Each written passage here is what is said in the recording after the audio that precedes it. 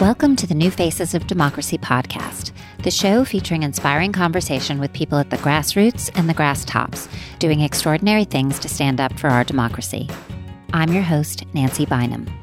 This podcast celebrates people who are transforming our political landscape by organizing, running for office, or generally striving to make our democracy live up to its promise of a more perfect union. I hope their stories will inspire you to learn more about them or to take action on your own. Head over to newfacesofdemocracy.org for easy links to subscribe, follow on social media, and to get more inspiration. On this episode, I'm speaking with Alex Kramer of Knock for Democracy. Alex is an actor and writer who discovered he had a talent for political organizing after the 2016 election. What started in a living room with a few dozen friends had grown by 2020 to more than 5,000 volunteers who had knocked on countless doors and dialed literally millions of numbers, all in the name of yes, democracy. Alex and I talk about how making the volunteer experience fun keeps people coming back for more, the power of community experience that feels joyous, connected, and personal, and bringing back the lost art of civic and civil conversation with our fellow citizens. And now here's my conversation with Alex Kramer.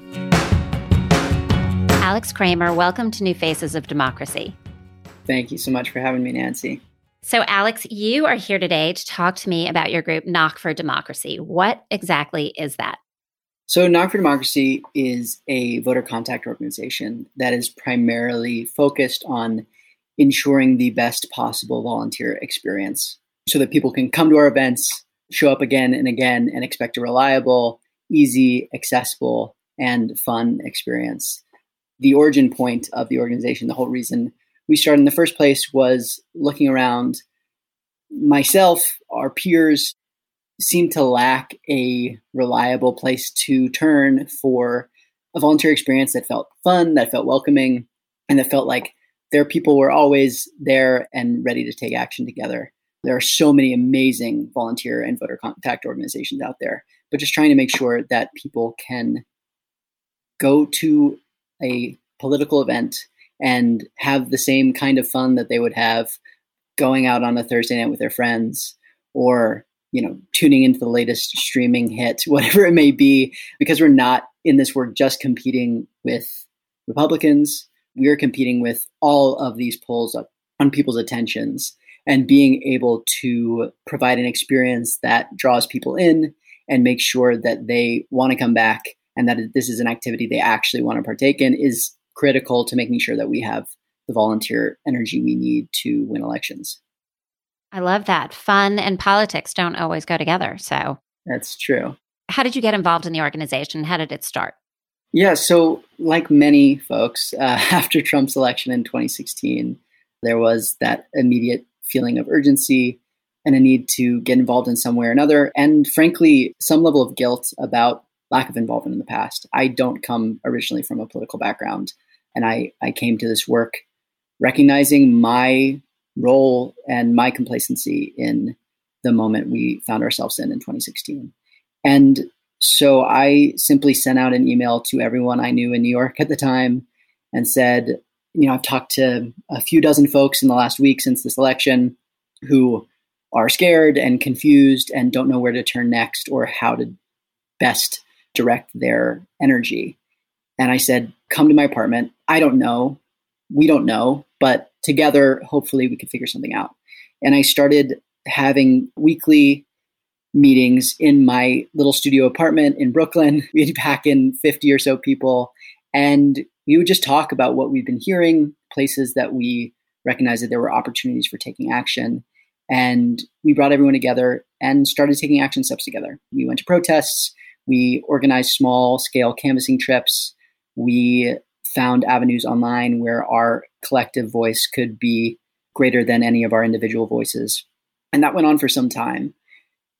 But after, I'd say, a year and a half and the sort of initial sting of Trump's election waned in the hearts and minds of many, I recognized that the problem was not just about the immediate urgency of the moment. It was about trying to lower the hurdles for activation for folks.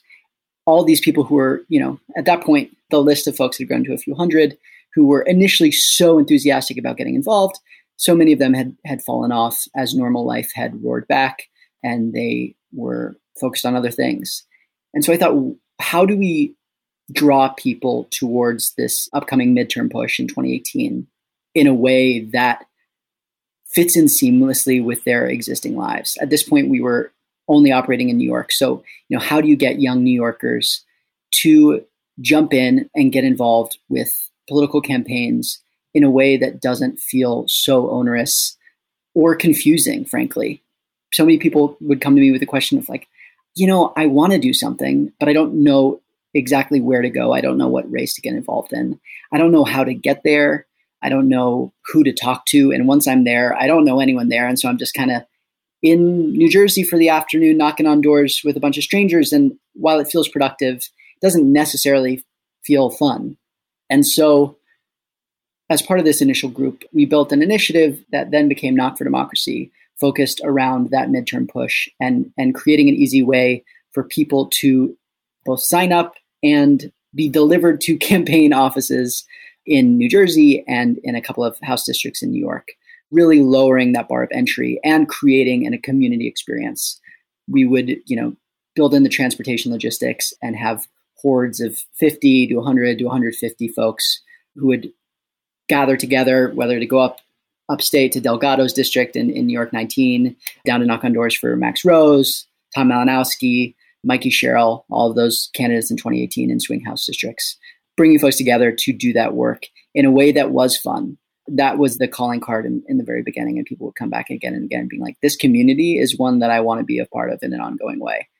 So after 2018, this thing that we had planned to be a one-off initiative around the midterms, there was such a demand for that community to continue.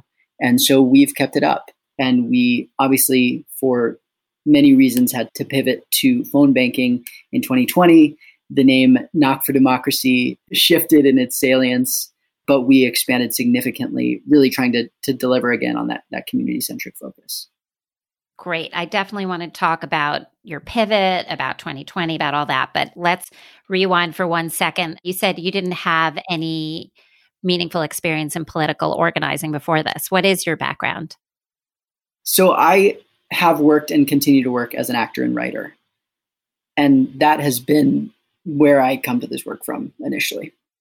And how has that background helped you in this work? Well, that is really, honestly, I think is the crux of why our operation has been successful in the way that it has. I think in terms of creating fun political events, the event piece is often left on the sidelines. Thinking about this as an experience, like you are going to the theater. That is how we approach the work. And the folks who have come on board and are on the leadership team, most of them have backgrounds in the arts, in entertainment, in theater.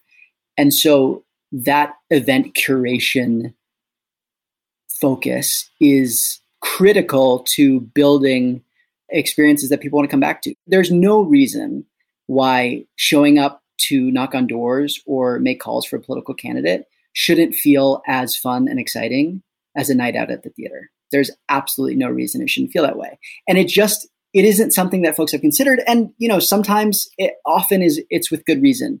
There's limited bandwidth. There's a lot of focus placed on strategy and how these conversations with voters are playing out, which is also a piece of what we're doing. But the event experience for the volunteer is not given the same level of consideration.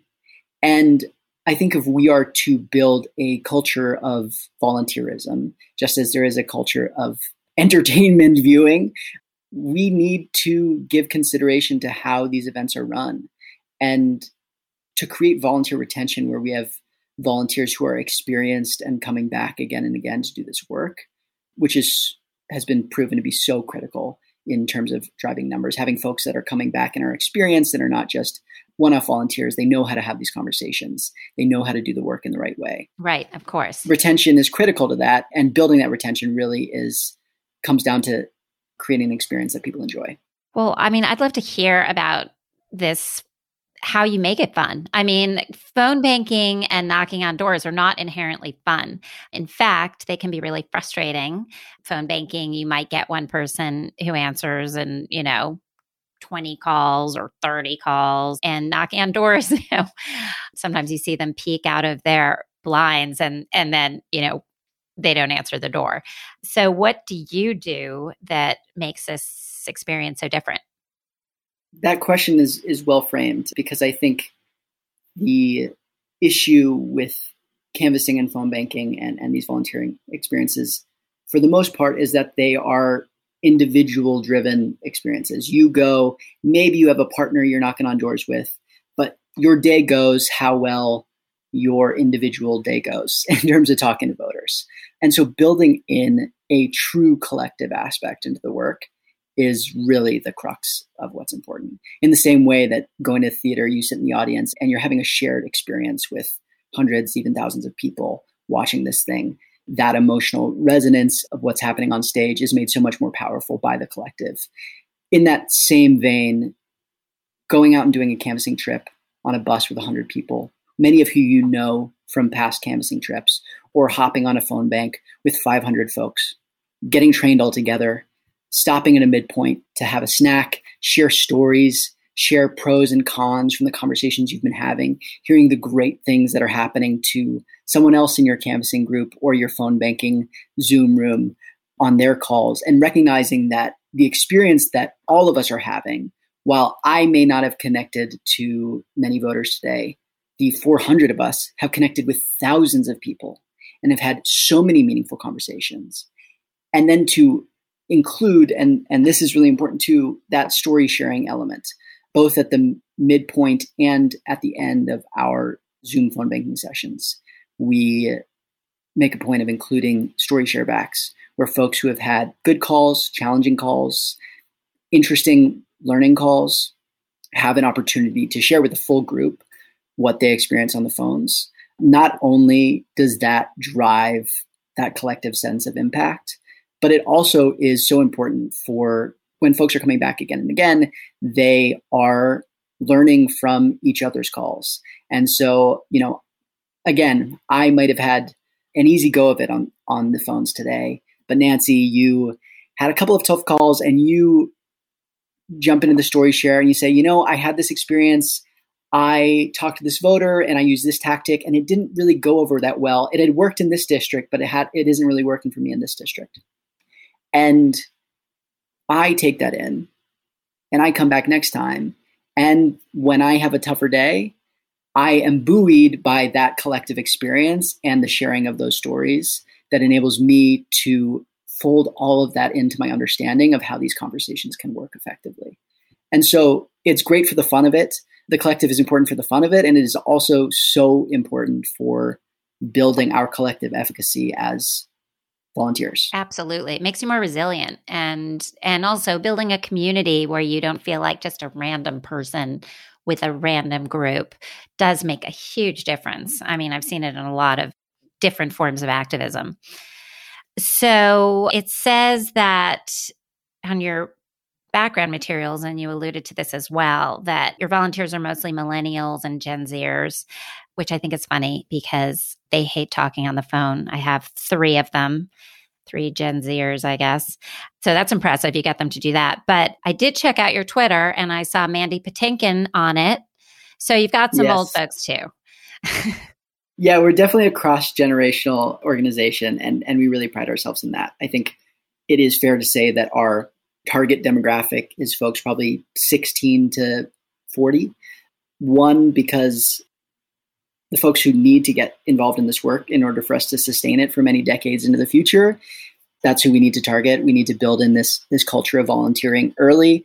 But it's so valuable for all the young folks on the Zoom to see this multi-generational range and recognize that this is work that is going to be ongoing for the rest of our lives. This is not a fleeting thing that we do when we have time and energy when we're young. This is something that we need to sustain. Or when there's just a huge crisis and then suddenly everyone disappears back into the woodwork. Right. This is about continuous, rigorous commitment to democratic causes. And I say democratic as in small d democratic. I think we are a very openly partisan and left-leaning organization, but we're here out of a belief in the value of conversation in our democratic system, and a real recognition of how that has faltered over time, and how our inability to connect across difference, not just political difference, but demographic difference, geographic difference. And we see that, especially in the context of our phone banks, we're calling all over the country. The ability to bring conversation back into the equation is so powerful. And it is something that young and old and everyone in between can unite around. And it's really important to us that we sustain that going forward. Okay, so you pivoted in 2020 to phone banking. And was that an easy pivot? What are the pluses and minuses do you see since you've done both canvassing and phone banking? Yeah, it's funny because we had always sworn that we would never do anything but door-to-door canvassing. We viewed it as a place where, one, the strongest sense of collective impact could be created. It is extremely high impact in terms of value add per conversation. And it's just an amazing opportunity to speak to voters face to face and not just make an impact potentially on the way they're going to vote or the way they're thinking about the issues, but really in person having an impact on how you think about the issues and recognizing that there is such a spectrum of understanding even around a certain particular issue or candidate. And we felt, that the only way that we could make that happen is on someone's doorstep. And then 2020 hit, and we recognized that there wasn't another option. And we shifted to phone banking. And it was remarkable the degree to which we were able to create that same feeling on the phones. Now, the experience of talking to a voter face to face is certainly removed. But the experience of gathering with people on Zoom, if you curate the experience in the right kind of way, it is amazing the degree to which you can feel part of a collective on Zoom. And it's hard, and it is detailed-oriented work to make a Zoom space feel that way, to make a Zoom space something that people actually want to be a part of. But people talked about Knock for Democracy Zooms as the best part of their week during the pandemic. And I think a real part of that is it doesn't have that same high-touch feeling as you might have being out on a cold fall day canvassing in Pennsylvania, but it is an opportunity to see hundreds of faces gathered, to hear stories from dozens of people about their life experiences. Our Zoom chat is always extremely active, and people are telling jokes in the chat and sharing ideas back and forth and sharing information, and it is a real hub of connectivity. And then also, after our final story share, it's worth adding, we always have a dance party at the end of our Zooms. It's all very silly and fun in a way that I think was so needed in 2020 while we were also isolated. But we've recognized the value of that in a continuing way. I think all of us go about our lives, even when we're, back out in the world, in a way that's not always really intimately in touch with other people, and creating a forum where people can come together and share really vulnerable stories about themselves and their experiences and the conversations they're having. That can happen on the phones just as well as it can happen in person. And so we're so committed to continuing both streams of the work going forward. So when you are reaching out to voters, either by knocking doors or ringing phones, what do the conversations sound like? Are you using scripts from the campaigns for the most part? Yeah, so we are working together sometimes with campaigns, sometimes with local organizations who have been, doing this work in their communities for decades. And we really take their leads on strategy in terms of the specific types of conversations that they want us to be having, because they know the voters better than we do. We are predominantly an out-of-state organization because most of our constituents are in, major urban centers where there aren't necessarily swing elections happening. We are generally getting involved in places where only a number of our volunteers live. And when you're doing that, it is so important to be really mindful of approaching any given community on their terms and not on ours.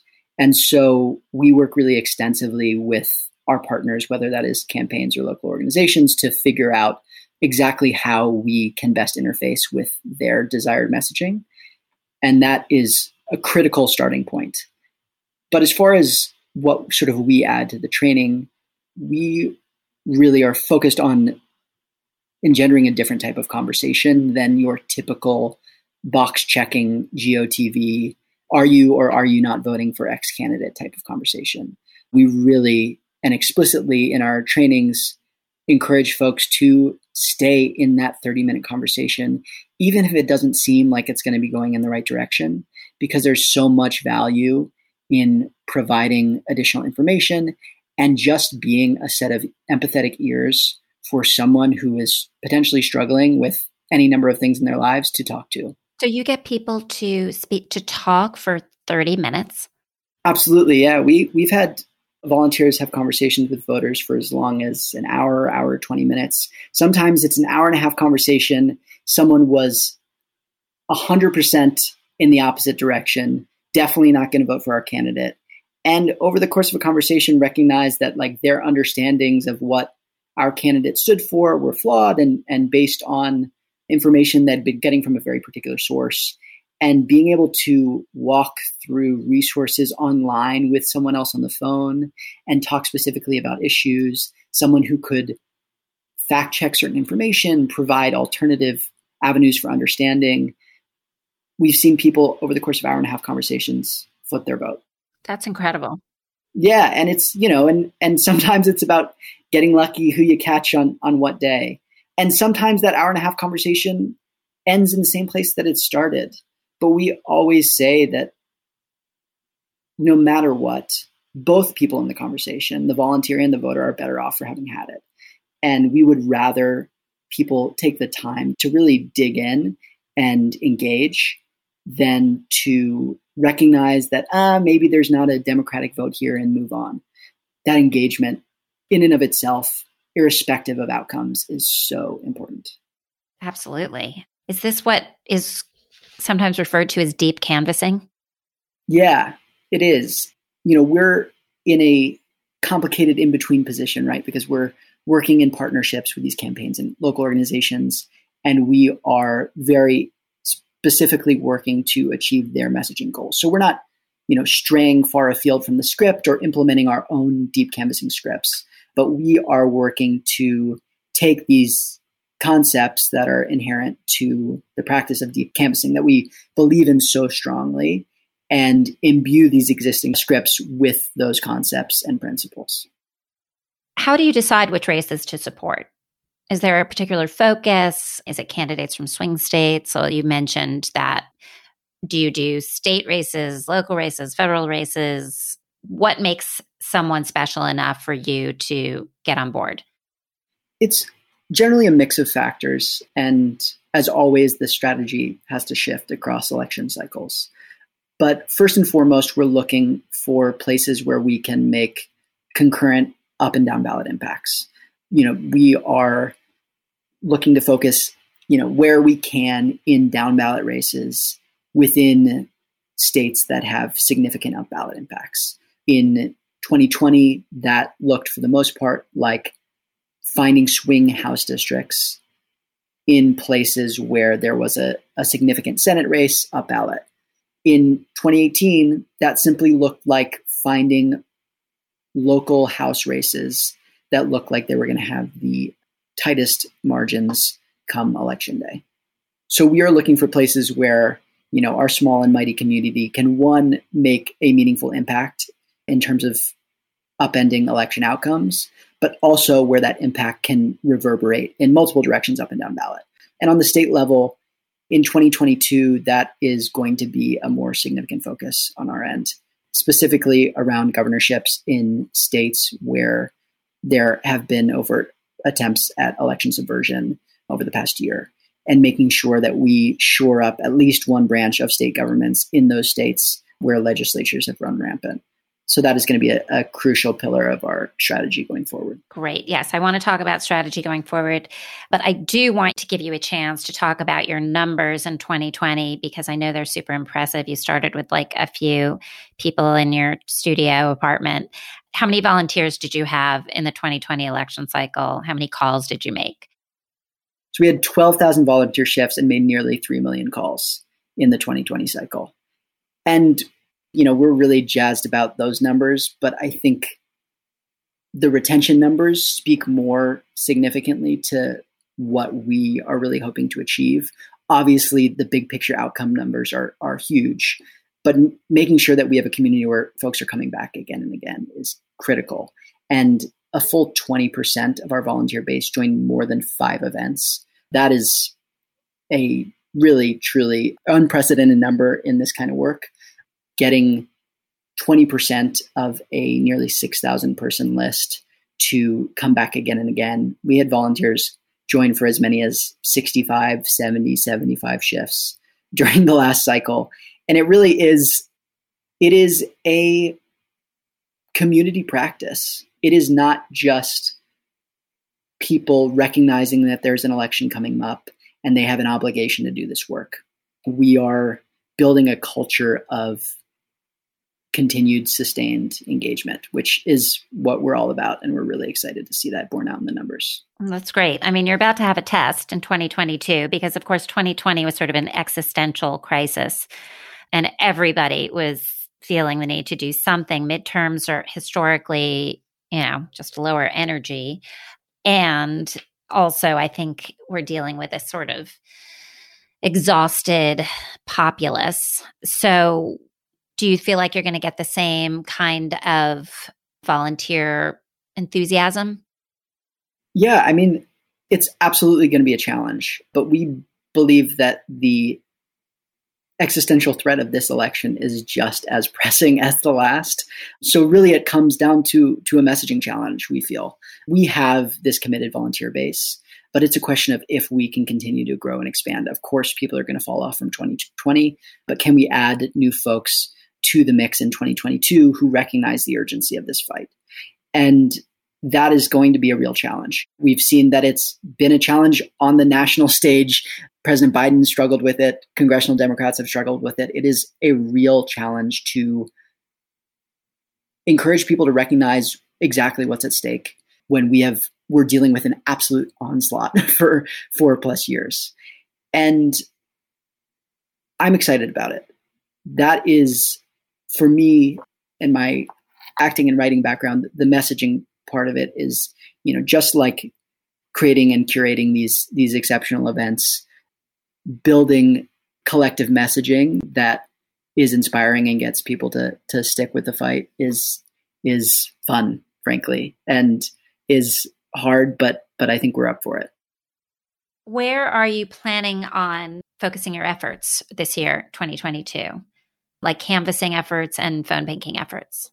So our canvassing efforts, because our New York base is strongest at this point, we're continuing to expand across the country. And that was a great piece of what the phone banking allowed.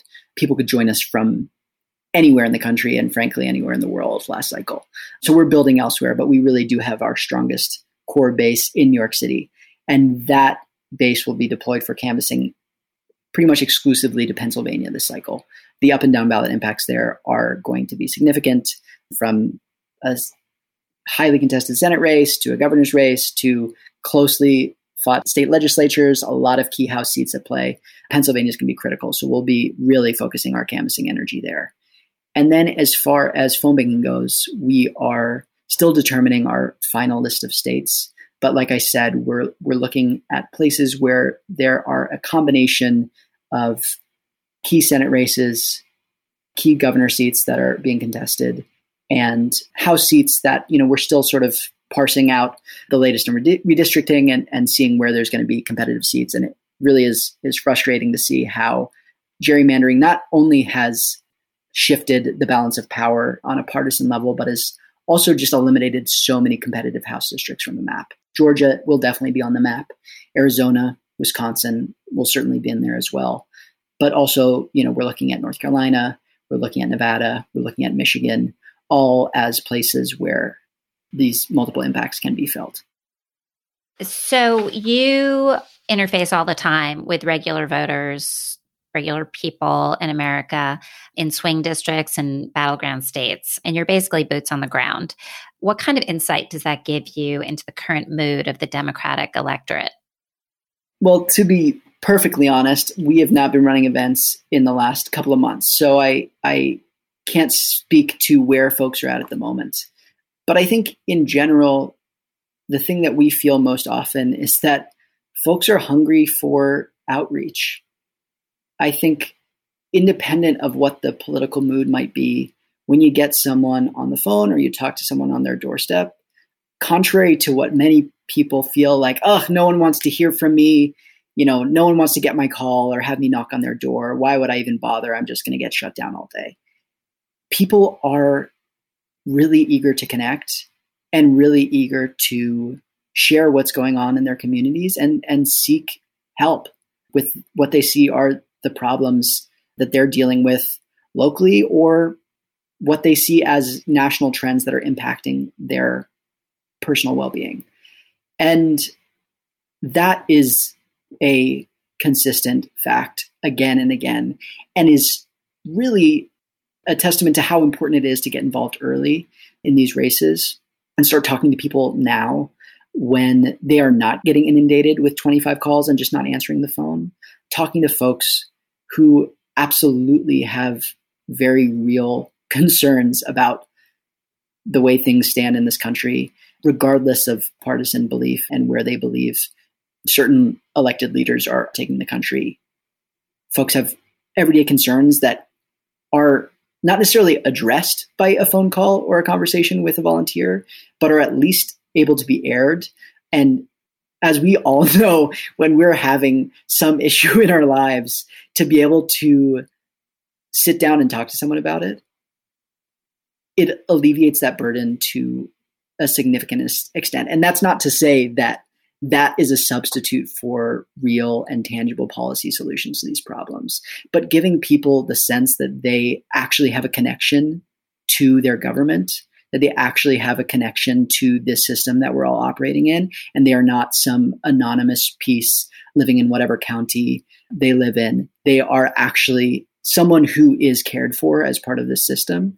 That is of enormous value at any point in time. And the fact that we can do our best to mobilize as many people to give people that connection point, that is what drives the work for me every day. So given what you see and hear and know from your experience, if you had a direct line to the DNC, what advice would you give them on strategy going forward? I would put so much more money and attention into field efforts, early person-to-person outreach. I think, we saw last cycle an extraordinary amount of money poured in to these races, often to little or no, or sometimes detrimental effect. And I think often that was because that money was being poured into big TV ad campaigns in the last couple of weeks that got really nasty and really have been shown, while they have really expansive reach, don't have the same hold on voters' hearts and minds as a conversation can have. And it is hard. Organizing is hard. Getting people to doors is difficult and time intensive, but it is so valuable. And it is not just valuable in terms of winning elections. It is valuable in terms of reinvigorating the fabric of how we communicate with each other as a country. So it sounds like this experience is very rewarding for your volunteers. What's been most rewarding for you? That's a great question. In starting Knock for Democracy, I believed that there was space in the political conversation for a kind of community experience that didn't previously exist. A space that felt joyous and connected and personal, and not just like all of us were joining in this effort because we had to, but ultimately we were just pieces working towards an electoral goal. And it has been so rewarding to see that borne out. It has been so exciting to see so many people as enthusiastic as they've been about building that kind of community and coming back to it again and again. And I think the heart of that is that we are placing these conversations at the center of the work. The values of how we conduct ourselves with voters really are filtering out to the way that we are conducting ourselves together as a community. There's so much generosity of spirit. There's so much empathy and willingness to listen and be patient with everyone in this community. And I never could have imagined something so organically special coming together in the way that it has. And it's really been exciting to watch it evolve. And how are you funding all this? Through a combination of larger dollar and smaller dollar fundraising campaigns. We've been in conversations with donors over the past few months and have had great success talking about how this community experience is driving successful electoral outcomes in a real and meaningful way. But we also are relying on that volunteer community now. We're starting a small dollar bundling program where folks who are really effective ambassadors for the work that we do already, who have spent months of their lives already on our Zooms speaking to the value of the work that we do together. We're going to be in short order deploying some of those folks to go out to their networks and in small increments, whether it's $10 here, $20 here, maybe as much as $500 here, see what money they can bring together and bring back into the fold so that we can really build a lasting infrastructure that can continue forward across many years. This has been an entirely volunteer run operation up until this point. Nobody on our team has been paid for this work, and it has been an absolutely staggering effort on the part of a small number of people to keep this thing going. And as we all know, while volunteer efforts are noble and noteworthy, at a certain point, they can't sustain themselves because so many people have so many considerations to take care of in their lives. And so making sure that we're able to offer people a meaningful living wage for this work is really, really important. So that is really the core of what this fundraising effort is for, is, if we are going to continue this work in the lasting way that we want, both during and outside of election cycles, we need the infrastructure backbone to keep that alive. And also the running of our events.